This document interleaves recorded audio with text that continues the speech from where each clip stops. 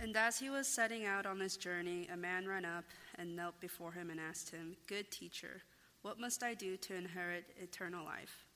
And Jesus said to him, "Why do you call me good? No one is good except God alone. You know the commandments. Do not murder, do not commit adultery, do not steal, do not bear false witness, do not defraud, honor your father and mother." And he said to him, "Teacher, all these I have kept from my youth." And Jesus, looking at him, loved him and said to him, "You lack one thing. Go, sell all that you have and give to the poor, and you will have treasure in heaven. And come, follow me." Disheartened by the saying, he went away sorrowful, for he had great possessions. This is the word of the Lord. Thanks be to God. Amen. Thank you for that wonderful reading. Join me now, and let's pray for the Lord's blessing. Father, we ask now that you would help us to understand these words. Lord, the words that give life, the words from Scripture, the words that illuminate our darkened minds, that give us hope and strength in our weary hearts, that give us conviction in our souls so that we could be the men and women you call us to be. Father, it is such a joy and privilege to be able to communicate the Word of God. But Lord, speak beyond my own sins, my own limitations, and my own pride. And I ask, oh God, that we would all sit at your feet with teachable hearts and open minds. Lord, this has been a very difficult week for our country. This has been a difficult time in our lives. And we pray that we can now turn to you through your word and be encouraged and equipped to be, Father, people of hope as you call us to be. Help us to do that now. And may this time in which we sit at your feet be filled with much joy and with much encouragement. For we pray in Jesus' name. Amen. Amen.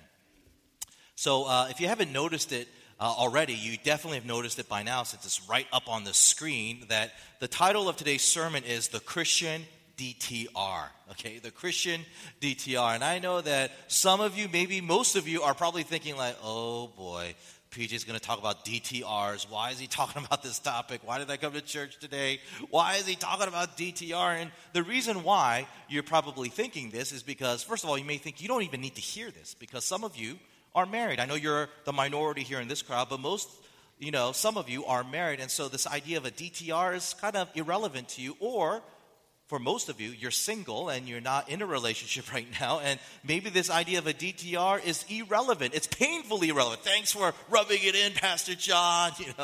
Why is he talking about DTR? Well, hold off on just one moment, okay? Just in case those of you in here have no idea what I'm talking about, maybe you're, I don't know what to call you guys, relationally innocent or relationally inexperienced. You're like, what the heck is Pastor John talking about? What is a DTR? DTR stands for defining the relationship. DTR, okay? It's sometimes known, you guys are giggling, right? It's sometimes known as the talk that couples do when they're just a little bit unsure, a little bit confused about the status of their relationship that they're in with someone. You're like, what are we? Are we friends with benefits? Are we just casually dating? Are we exclusive? Are we practically? What are we? Hence the need to define the relationship. So that is a DTR, right? That's what it means. Okay, so now you're asking, all right, why are you talking about this? Given the fact that most of us in here either A, don't need to hear this, we're already married, or we're single and we don't have a relationship, and hence it doesn't seem like we even need to hear it. I'll tell you why. Learning how to do a DTR, specifically what I refer to as a Christian DTR, and I'll explain what that means later. Learning how to do a DTR, specifically a Christian DTR, is vital to living out your Christian faith. You see, what I hope to show you today is that DTRs are not just necessary for couples who need to figure out whether or not their relationship should continue or not. What I hope to show you also is that every Christian needs to learn how to do the DTR in order to determine whether or not certain relationships they already have with people should keep going, or whether relationships they could have with other people should even start at all. You see, DTRs are not just important for couples, okay? It's important for every Christian because DTRs make couples relationally competent romantically, but it also helps Christians become relationally competent with other people generally. We're continuing our annual sermon series that we do at the beginning of every new year entitled Grow Up. And the purpose of this series is to take a look at the 6 core values that drive us as a church. Grow up, right? These are the core values that we feel drive us as a church. These are the things that enable us to live out our mission which is to basically be a blessing to the world. Okay? And today, we're going to talk about the second core value of our church, which is relational competence. You see, the Bible teaches us that when you become a follower of Jesus, when you commit your life to Jesus, tremendous transformation occurs. And one specific area of transformation is the ability for us to determine whether or not certain relationships that we have with people should keep going or whether they should discontinue, or if certain relationships that we could have with people should happen at all. Okay, and so to understand this concept, we're going to take a look at this passage in Mark chapter 10, and we're going to kind of see it as a case study in looking at this interaction between Jesus and this rich young man, this rich young ruler, in the hopes that as we look at this way of how Jesus does this DTR in this passage, we can learn from that and do that as well with the various people that we could be in relationship with or already are in relationship with. Okay, so with that in mind, three things I want to share with you this afternoon. First, why Christians need to learn the Christian DTR, okay? When Christians need to do the Christian DTR. And finally, why the Christian DTR is so important, okay? Why we need to learn it, when we should do it, and why it's so important. Let's jump right in. First, why Christians need to learn the Christian DTR. Now, just to state the obvious here, when I'm talking about DTRs, I'm not referring to the typical DTRs that couples do all the time to determine the nature of their relationship, right? No, I'm talking about specifically a Christian version of that, the Christian DTR. And the main difference between the Christian DTR and the DTR that we're all familiar with is that the Christian DTR applies to every single Christian regardless of their relational status. Let me explain what I mean. In the dating world, in the outside world, outside of the church, a DTR is only relevant for unmarried couples who need to figure out, what are we? What is the nature of our relationship, right? They need to figure out how to understand their relationship because there's a lot of ambiguity. There's a lot of confusion, a lot of unspoken, nebulous assumptions that need to be clarified, right? Which means for married folks and for single people who want to stay single, it's just so unnecessary. It's irrelevant. But you can't say that about the Christian DTR because the Christian DTR applies to every Christian, whether you're married, single, or dating. Why? Well, to answer that question, let's take a look at our passage for today. Can we have our passage up there, please? And the first thing I want to draw your attention to in this interaction between Jesus and this person, this young man, is how it ends. How does this guy respond to Jesus' invitation to, quote, follow me, which is Jesus' way of saying, hey, have a relationship with me? How does this man respond to this offer of Jesus of having a relationship with him? What does he do? He walks away, right? Basically, he says through his actions, no thank you, I want nothing to do with you. I reject you. Basically, he's rejecting Jesus' offer for a relationship with him. Why? Why does he reject Jesus? Verse 21 tells us, and Jesus, looking at him, loved him and said to him, go, sell all that you have, give to the poor, and you will have treasures in heaven, and come follow me. Jesus has just stated to this man that in order for them to have a relationship, it requires this man to give all that he have, give it to the poor, and then come and follow him. Okay? Now, I'm going to come back to this requirement in just a moment in my next point. But the thing that I want to focus on for just a moment is what Jesus did right before he told this man this requirement of giving to the poor. What does the text tell us Jesus did right before he told this man to give everything away? Do you remember? What does it say? And Jesus, looking at him, loved him. Before Jesus and this man were in a relationship, right? Before he even told this man what it would be required for them to be in a relationship, what did Jesus already do? He already loved this man, right? What does that tell us? It tells us that even though there was a requirement for this man to be in relationship with Christ, there was no requirement whatsoever for this man to be loved by Christ. Let me say that again. Even though there was a requirement for this man to have a relationship with Christ, there was no requirement that he had to meet in order to first be loved by Christ. Jesus loved this man. Now, I know that word love is so ambiguous in our culture, and so we can't really sometimes understand what the Bible teaches us when it says so-and-so loved this person, or like in this case, Jesus loved this person. And so, to help us decipher that, let me read to you what one New Testament scholar by the name of James Brooks, how he explains Jesus' love here. Listen to what he says in his commentary. I have it up there. He says this, quote, the word loved in the present context refers to something more than embrace, attraction, or affection. It refers to genuine love based on need and not merit or response. End quote. In other words, Jesus loved this man the way parents love their children. You know sometimes how parents will love their kids no matter how unattractive, no matter how unintelligent, and how untalented their kids are, right? That's just the way a parent's love is. It doesn't matter if their child is not very pretty or not very smart or very talented. Parents by nature love their kids. Why? Because parents by nature love their kids unconditionally. And that's the love this Jesus had for this man. He loved this man unconditionally. In fact, that's the same love Jesus has for you. In fact, it's that same love, that unconditional love, that made you a Christian in the first place. You don't believe me? Turn with me to 1 John chapter 4. Starting in the 15th verse, I have it up there. Listen to what the Apostle John says. All who declare that Jesus is the Son of God have God living in them, and they live in God.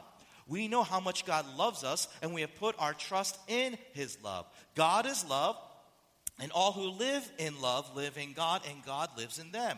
And as we live in God, our love grows more perfect. So we will not be afraid on the day of judgment, but we can face him with confidence because we live like Jesus here in this world. Your attention, please. The Apostle John has just told us, first of all, that when you receive God's unconditional love through Jesus, you become a Christian. But what else happens as a result of that?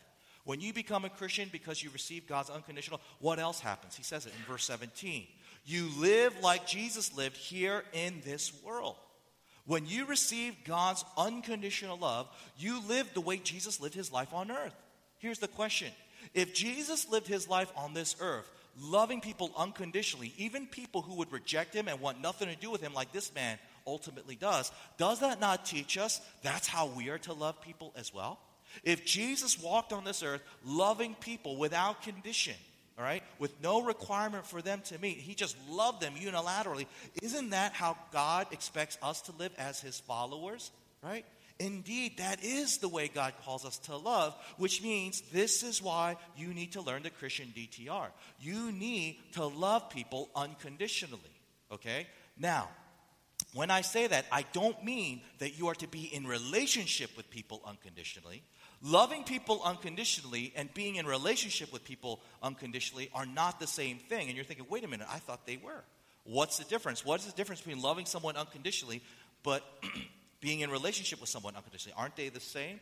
No, they're not. And to help distinguish the two, let me read you a quote from a great book entitled Friendship at the Margin. Listen to how this author helps us understand the difference between those two ideas. Listen to what he says. Quote, Jesus calls his disciples friends rather than servants because of shared commitments and purpose. The love that Jesus commands his friends to have is the love that he is about to show them. No one has greater love than this, he explains, to lay down one's life for one's friends.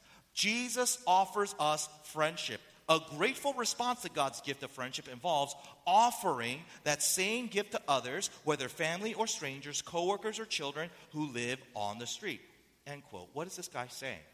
He's saying this. God does not command you. Okay? He does not obligate you to be in relationships with people unconditionally. Okay?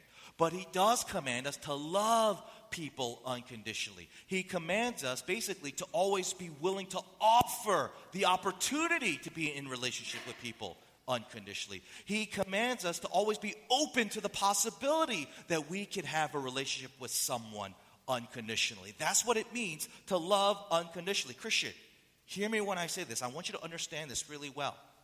You do not have the option to not be open to the possibility of having a friendship or relationship of any kind with someone simply because that person doesn't meet certain criteria or certain conditions, okay? In other words, you can never say as a Christian, I'm never going to be open to being friends with someone who isn't heterosexual. I'm never open to the idea of never being friends, of not being a friend to someone who doesn't share the same political views that I do. I'm not open to ever being friends with someone who doesn't share the same ideology that I do. You don't have that quote-unquote luxury to discriminate who you are open and willing to have the opportunity of befriending. You don't have that opportunity, Christian. You don't have the privilege, if you even want to call it that, of saying, I will only be friends with you if you are a Christian or if you're Korean, or put it negatively, or I'll never be friends with someone who's maybe gay or who's a Muslim, or who thinks abortion is okay, or someone who loves Trump or hates Trump, you know? You cannot make that kind of discrimination. God teaches us that you need to always be open to the possibility that God might bring someone into your life who is completely unlike you, to where you're willing to offer the opportunity of being that person's friend, of being in relationship with them. Listen, if you think that closing yourself off to the possibility of being in relationship with someone simply because they don't meet certain conditions, even conditions that you think are biblical, and because of that you're pleasing God, let me tell you now, you're not pleasing God. You are dishonoring God, in fact. Let me say that again. If you think that closing yourself off to the possibility of being someone's friend or being in relationship with someone simply because they don't meet certain conditions, even conditions that you think are biblical, and by doing so, you are honoring God, you're not honoring God. You are dishonoring Him. Okay? Scripture makes it clear, Jesus shows us here by His own example, that we are to love people unconditionally. Okay? We need to always be open to the possibility and always offer the opportunity of being friends with someone who may be very different from us, who may think very different from us, and have different values from us. Okay? Now, with that said, don't misunderstand what I'm saying. Because when I say to you that God calls us to love people unconditionally, I'm not saying, again, God calls us to be in relationship with people unconditionally. Because what we're about to see, that is actually not true. Okay? God may call us to love people unconditionally, but He does not call us to have relationships with people unconditionally. And to show you about more of this, let me go to my next point. When Christians need to do the Christian DTR. If you ever Googled the phrase, define the relationship, or just DTR, you're going to come across articles with titles like 17 signs it's time to define the relationship, or signs that it's now time to do a DTR with the person that you're dating. And all these articles talk about when it's time, when indicators are clear that it's time to define the relationship with someone, to have that talk, right? Maybe when people start getting jealous, when family members start asking questions, right? But the question that I have for you is, when is it appropriate for a Christian to do the Christian DTR? What are the warning signals? What are the indicators that it's now time to define the relationship from a Christian standpoint with various relationships? Well, let me read to you verse 17 to 18 to answer that question. Read again what it says there as I read it out loud. And as he, Jesus, was setting out on his journey, a man ran up and knelt before him and asked him, "Good teacher, what must I do to inherit eternal life?" And Jesus said to him, "Why do you call me good? No one is good except God alone." Now this is interesting, because here we have just found out that this man who ultimately rejects Jesus' offer for a relationship, turns out he actually wanted a relationship with Jesus initially. He's the one who ran up to Jesus. He's the one who asked for a relationship with Christ. In fact, he specifically wanted to be a disciple of Jesus. How do I know this? Because the way he's talking and the way he's behaving really fits the profile of a person seeking to be a disciple of a great teacher. Let me read to you New Testament scholar Craig Keener as he verifies this. He says this in his commentary: "A pious man customarily sought out his own teacher. A man of wealth could normally find the best or most popular teacher for himself. For a man of wealth to bow before a teacher indicated tremendous respect. We know that at least some disciples asked their teachers questions like this rich man asked Jesus." End quote. So clearly, this guy is not seeking to just ask this one question and then completely bounce and leave, right, and never deal with Jesus again. No, this guy wants a long-term relationship with Christ. Specifically, he wants to have a discipling relationship with Christ where he is the disciple, Jesus is his teacher. He is wanting to hear those very words in verse 21 coming out of Jesus' mouth. "Come, follow me." He wants to hear that. Okay, and again, what I said in my first point tells us that Jesus was more than willing. He was more than open to the idea, because again, in verse 21, it says he looked at him and he loved him. But there's an issue that Jesus cannot ignore, an issue that spurns within him a need to do a Christian DTR. And the question is, what is this issue that Jesus has a problem with to where he feels the need to define the relationship? Well, it all centers on this idea of God's goodness. Let me explain. What does this guy call Jesus as soon as he runs up to him?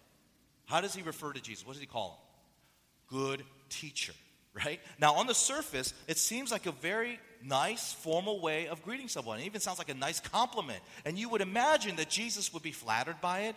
He would accept it, and he would be very happy that this man refers to him as good teacher. And yet that is the far opposite reaction that happens. How does Jesus react? What does he say to him? Right? He says, why do you call me good? No one is good except God alone. That is a weird reaction coming from Jesus. It is not what we're expecting, right? This situation is causing Jesus to rebuke this man, right? Why? Why does Jesus rebuke this man for calling him a good teacher? Because according to Jesus, no one is good except God alone. But wait a minute, Jesus, aren't you God? Aren't you God in the flesh? Aren't you Emmanuel, God with us? Aren't you actually the King of Kings, Lord of Lords? Aren't you God?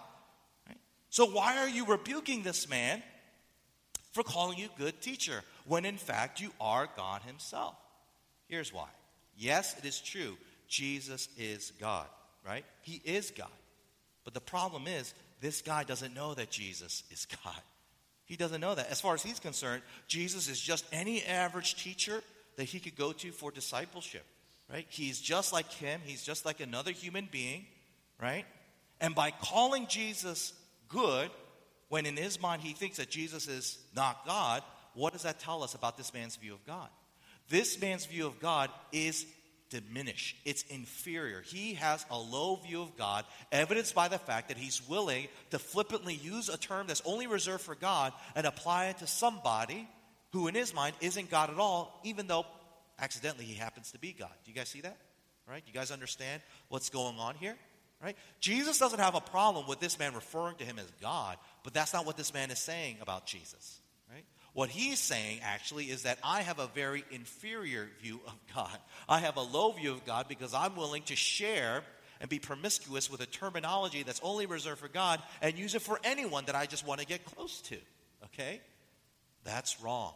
And because of that, Jesus cannot follow through on his initial offer to this guy of being in a relationship with. Why? In the ancient world, the relationship between a disciple and a teacher was such that the views of the disciples, with everything in life, including a disciple's view of God, had to be identical to the teacher's view of life and of God. Okay?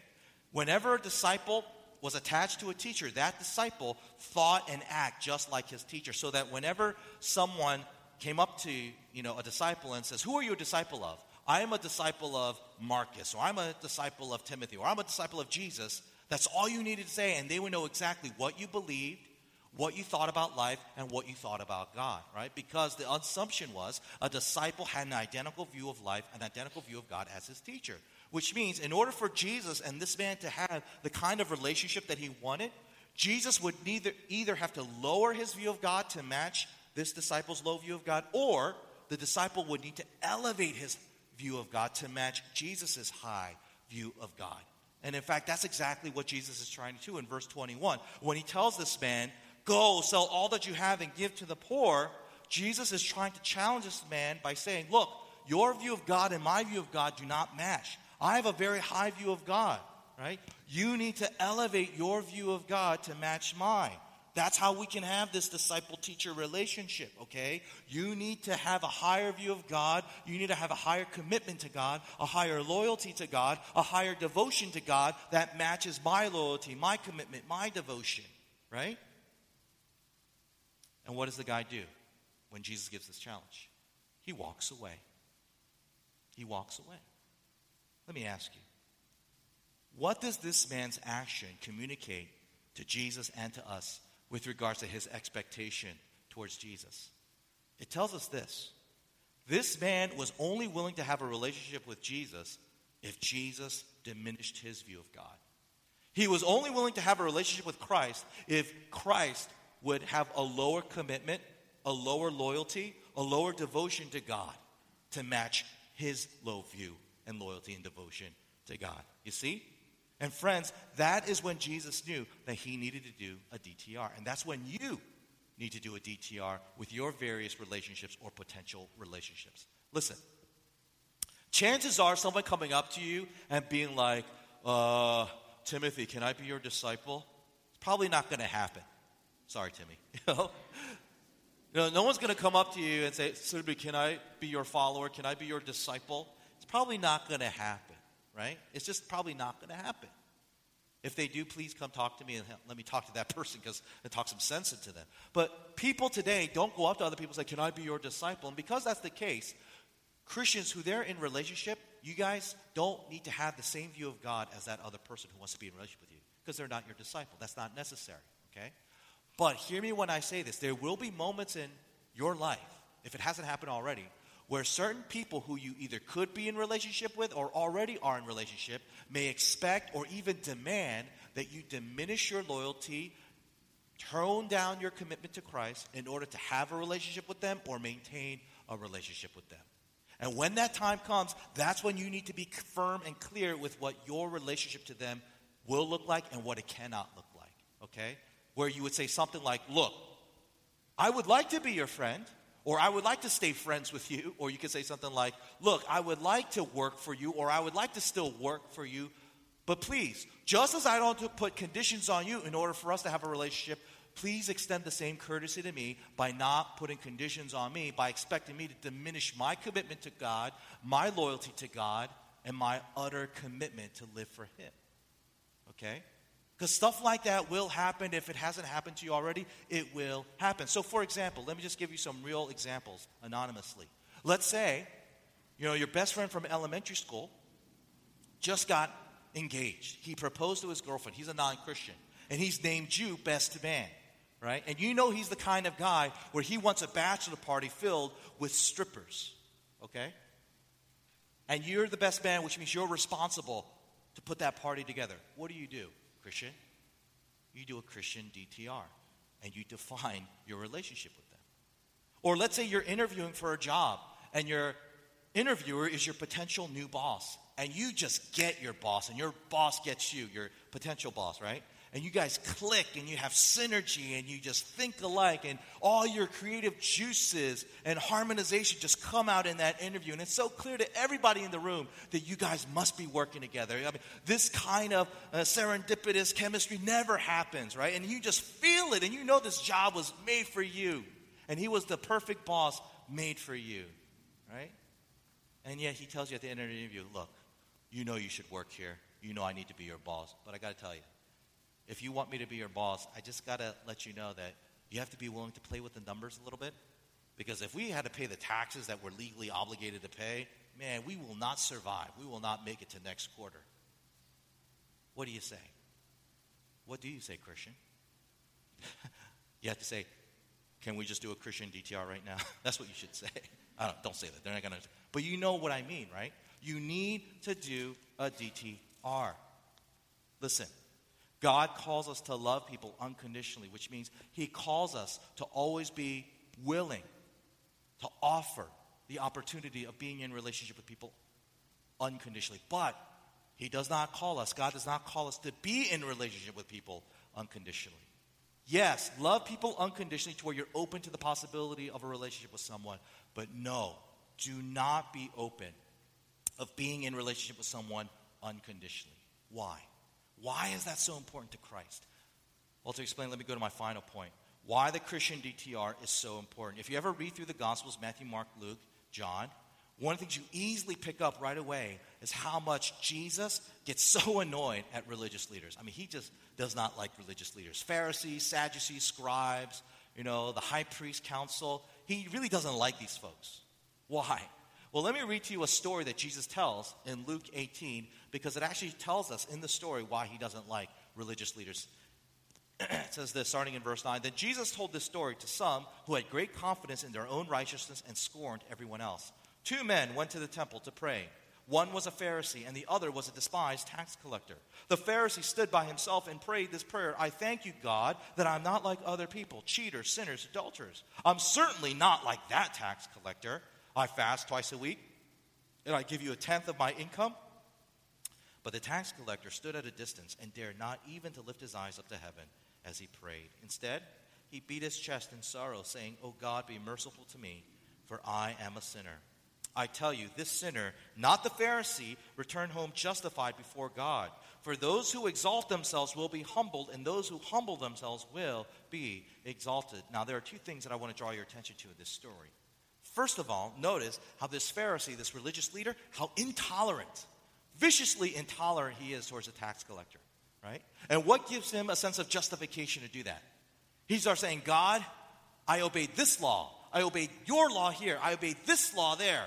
I've obeyed, and because of that, it gives him a sense of entitlement to look down and to be vicious and judgmental and intolerant towards his tax collector, right? Second thing to notice, however, is that God favors the tax collector. He doesn't favor the Pharisee. He rejects the Pharisee. He wants nothing to do with the Pharisee. Now, with that in mind, let's have our own passage for today back up there, right? Let's have Mark's passage up there for a moment. Take a look at this guy, this man. Does he look like anyone familiar? He looks like the Pharisee in Luke 18, right? Because basically he's saying, Jesus, from youth, I've obeyed this commandment, I've obeyed that commandment, I've obeyed this commandment, I've obeyed this commandment ever since my youth, right? He fits the profile of the kind of person that God would not want anything to do with, right? He fits that self-righteous, religious person that Jesus could not stand. And yet, we come back to that verse 21. Jesus looked at him and what? Loved him. Jesus loved him. What does that tell us? It tells us that the God of the Bible, Jesus, is the most tolerant person of all. Let me say that one more time. The God of the Bible, Jesus Christ, is the most tolerant person of all. Do you guys remember what Jesus was praying to the Father as people were literally killing him by crucifying him on the cross? Do you remember what the Father heard coming out of the lips of Jesus? What Jesus was saying about these men who were actually crucifying him? What did he say? Father, forgive them, for they don't know what they are doing.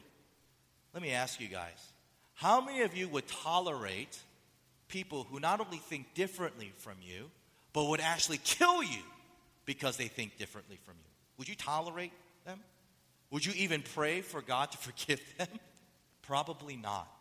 And yet that is what Jesus does. Jesus is the most tolerant person ever, right? And why is Jesus the most tolerant person ever? Well, I mentioned it in my first point, because he loves us unconditionally. Jesus loves us unconditionally. But the thing I didn't tell you in my first point is, how is Jesus able to love us so unconditionally? How is God able to love us with no strings attached like that? How can he love us so unconditionally? Do you guys know? It's always the answer I come back to at the end of each sermon, right? It's the gospel, right? It is the gospel. The Bible teaches us that the only way the holy God of the universe can have a deep, loving relationships with people is if people are morally perfect.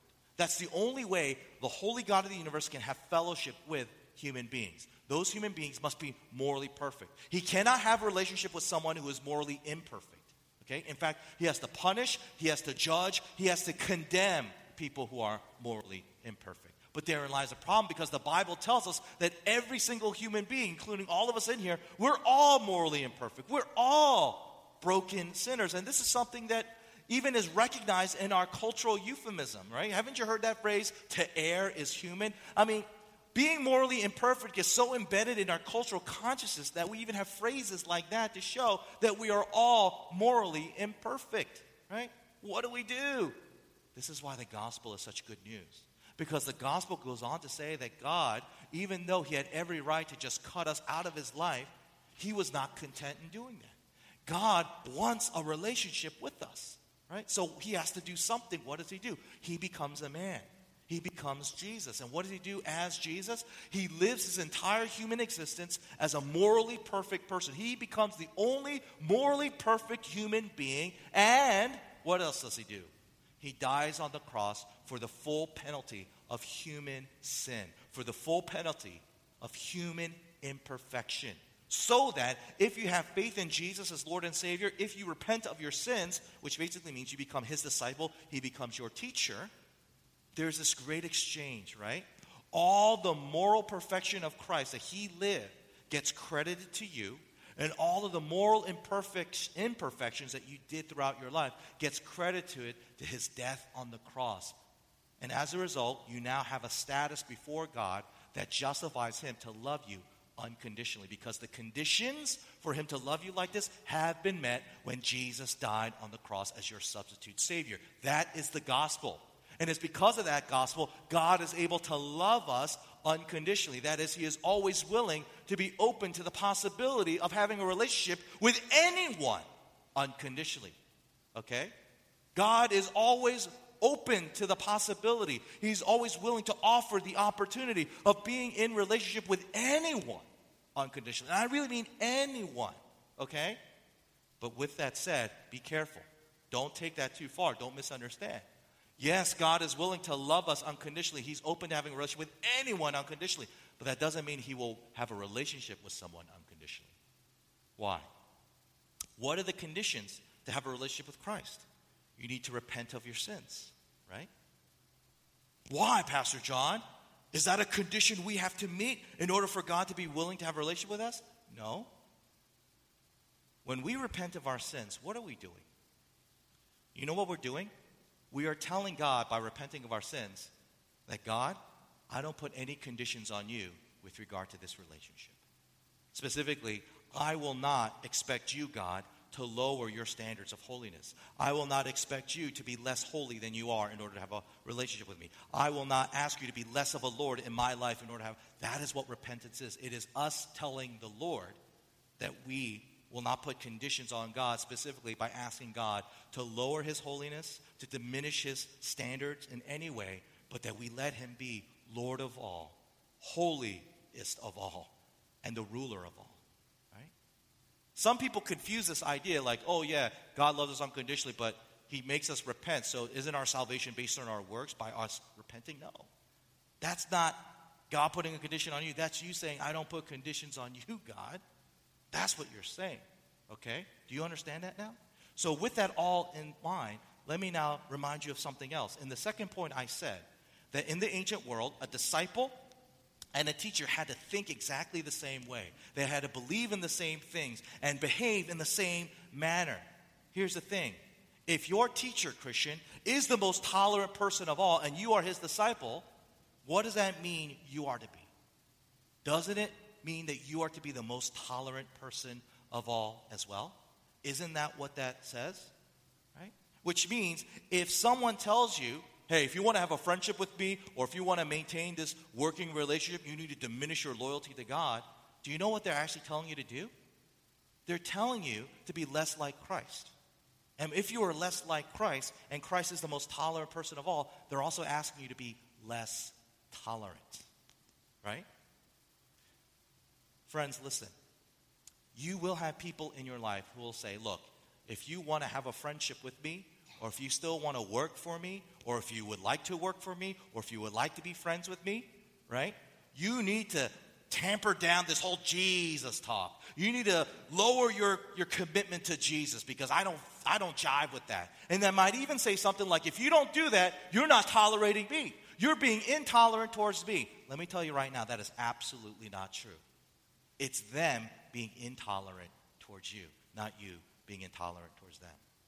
In fact, if you give in to their relational demands, if you give in to those relational conditions that they say in order for you to maintain that friendship, maintain that working relationship, maintain that relationship in general, you're not becoming more tolerant, you're becoming less tolerant.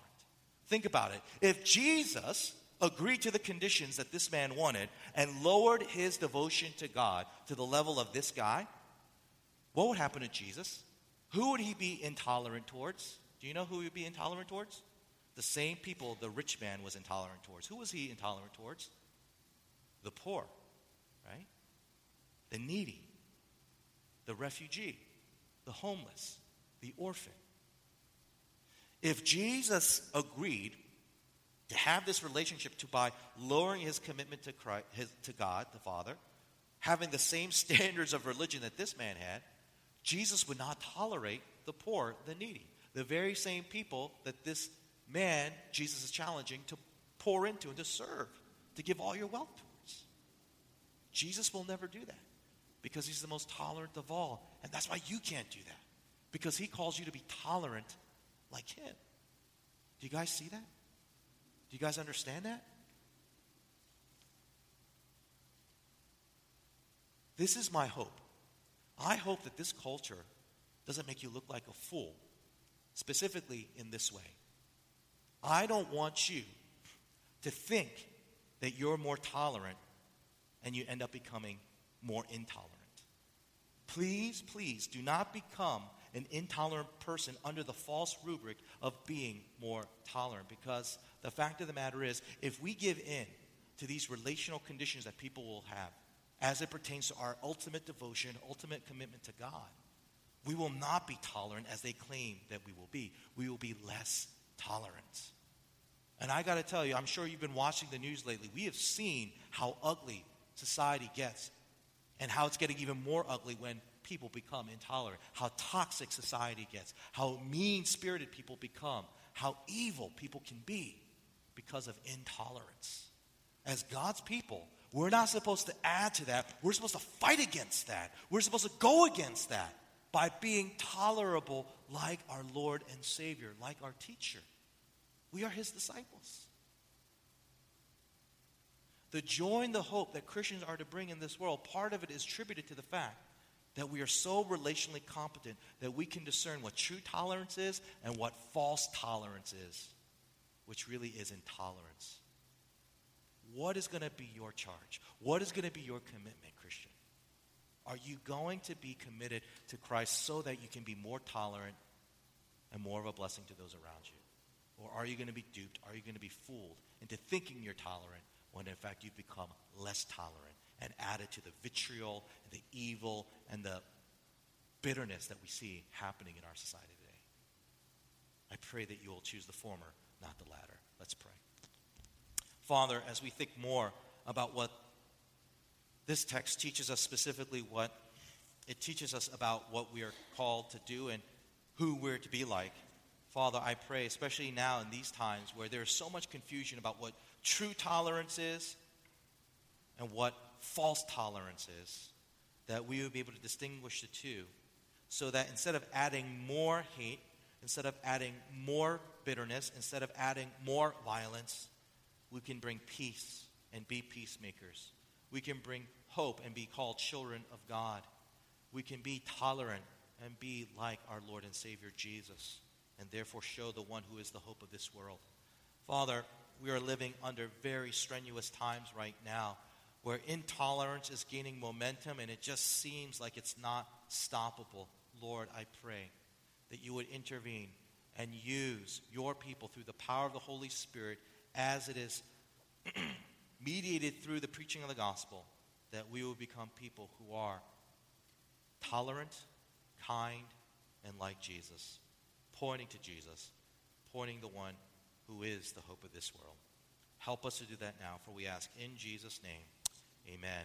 We're now going to give God his tithes and our offering. If you're visiting us today, or if this is not your home church, please do not give. But to our members, let's give God his tithes and our offerings.